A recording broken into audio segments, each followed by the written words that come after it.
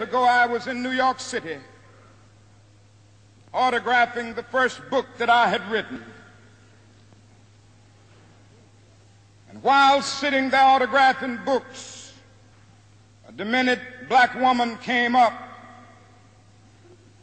The only question I heard from her was, "Are you Martin Luther King?" And I was looking down writing, and I said, "Yes." The next minute, I felt something beating on my chest. Before I knew it, I had been stabbed by this demented woman. I was rushed to Harlem Hospital. It was a dark Saturday afternoon. That blade had gone through, and the x-rays revealed that the tip of the blade was on the edge of my aorta, the main artery. And once that's punctured, you're drowned in your own blood. That's the end of you. It came out in the New York Times the next morning that if I had merely sneezed, I would have died.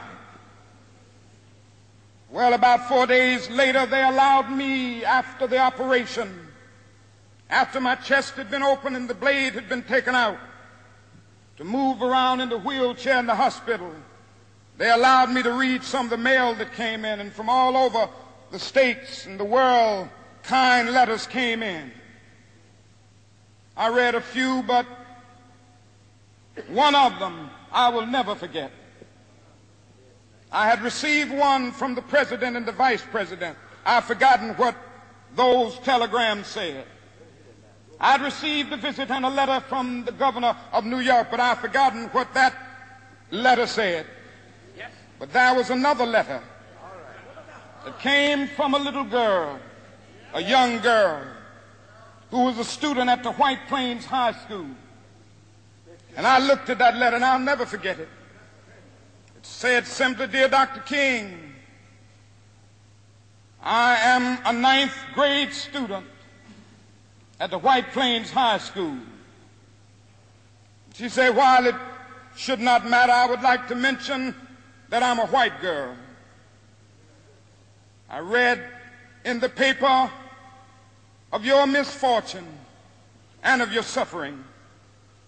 And I read that if you had sneezed, you would have died. And I'm simply writing you to say that I'm so happy that you didn't sneeze. And I want to say tonight,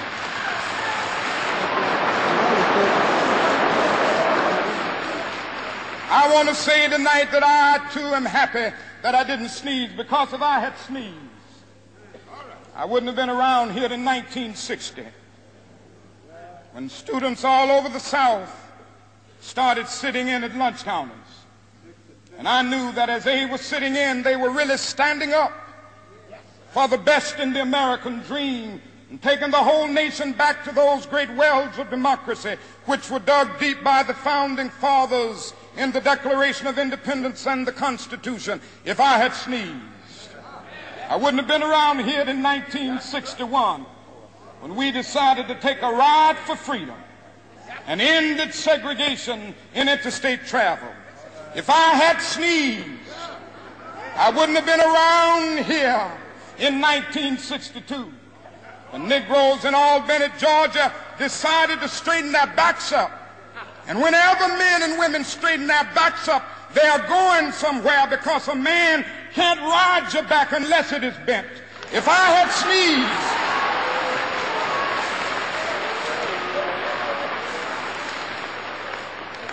sneezed, I wouldn't have been here in 1963. The black people of Birmingham, Alabama, aroused the conscience of this nation and brought into being the Civil Rights Bill. If I had sneezed, I wouldn't have had a chance later that year in August to try to tell America about a dream that I had had. If I had sneezed, I wouldn't have been down in Selma, Alabama to see the great movement there. If I had sneezed, I wouldn't have been in Memphis to see a community rally around those brothers and sisters who are suffering. I'm so happy that I didn't sneeze. And they were telling me, now it doesn't matter now. It really doesn't matter what happens now.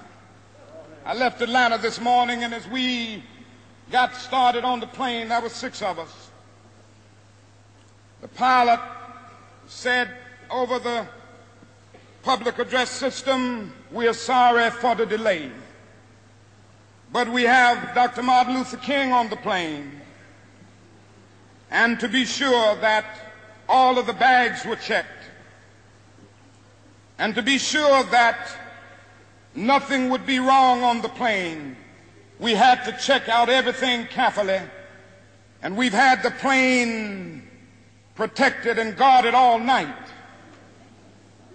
And then I got into Memphis, and some began to say the threats, or talk about the threats that were out,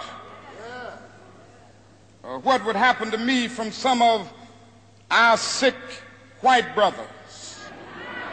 Well, I don't know what will happen now. We've got some difficult days ahead. But it really doesn't matter with me now, because I've been to the mountaintop. I don't mind. Like anybody, I would like to live a long life. Longevity has its place. But I'm not concerned about that now. I just want to do God's will. And He's allowed me to go up to the mountain. And I've looked over, and I've seen the promised land. I may not get there with you, but I want you to know tonight that we as a people will get to the promised land.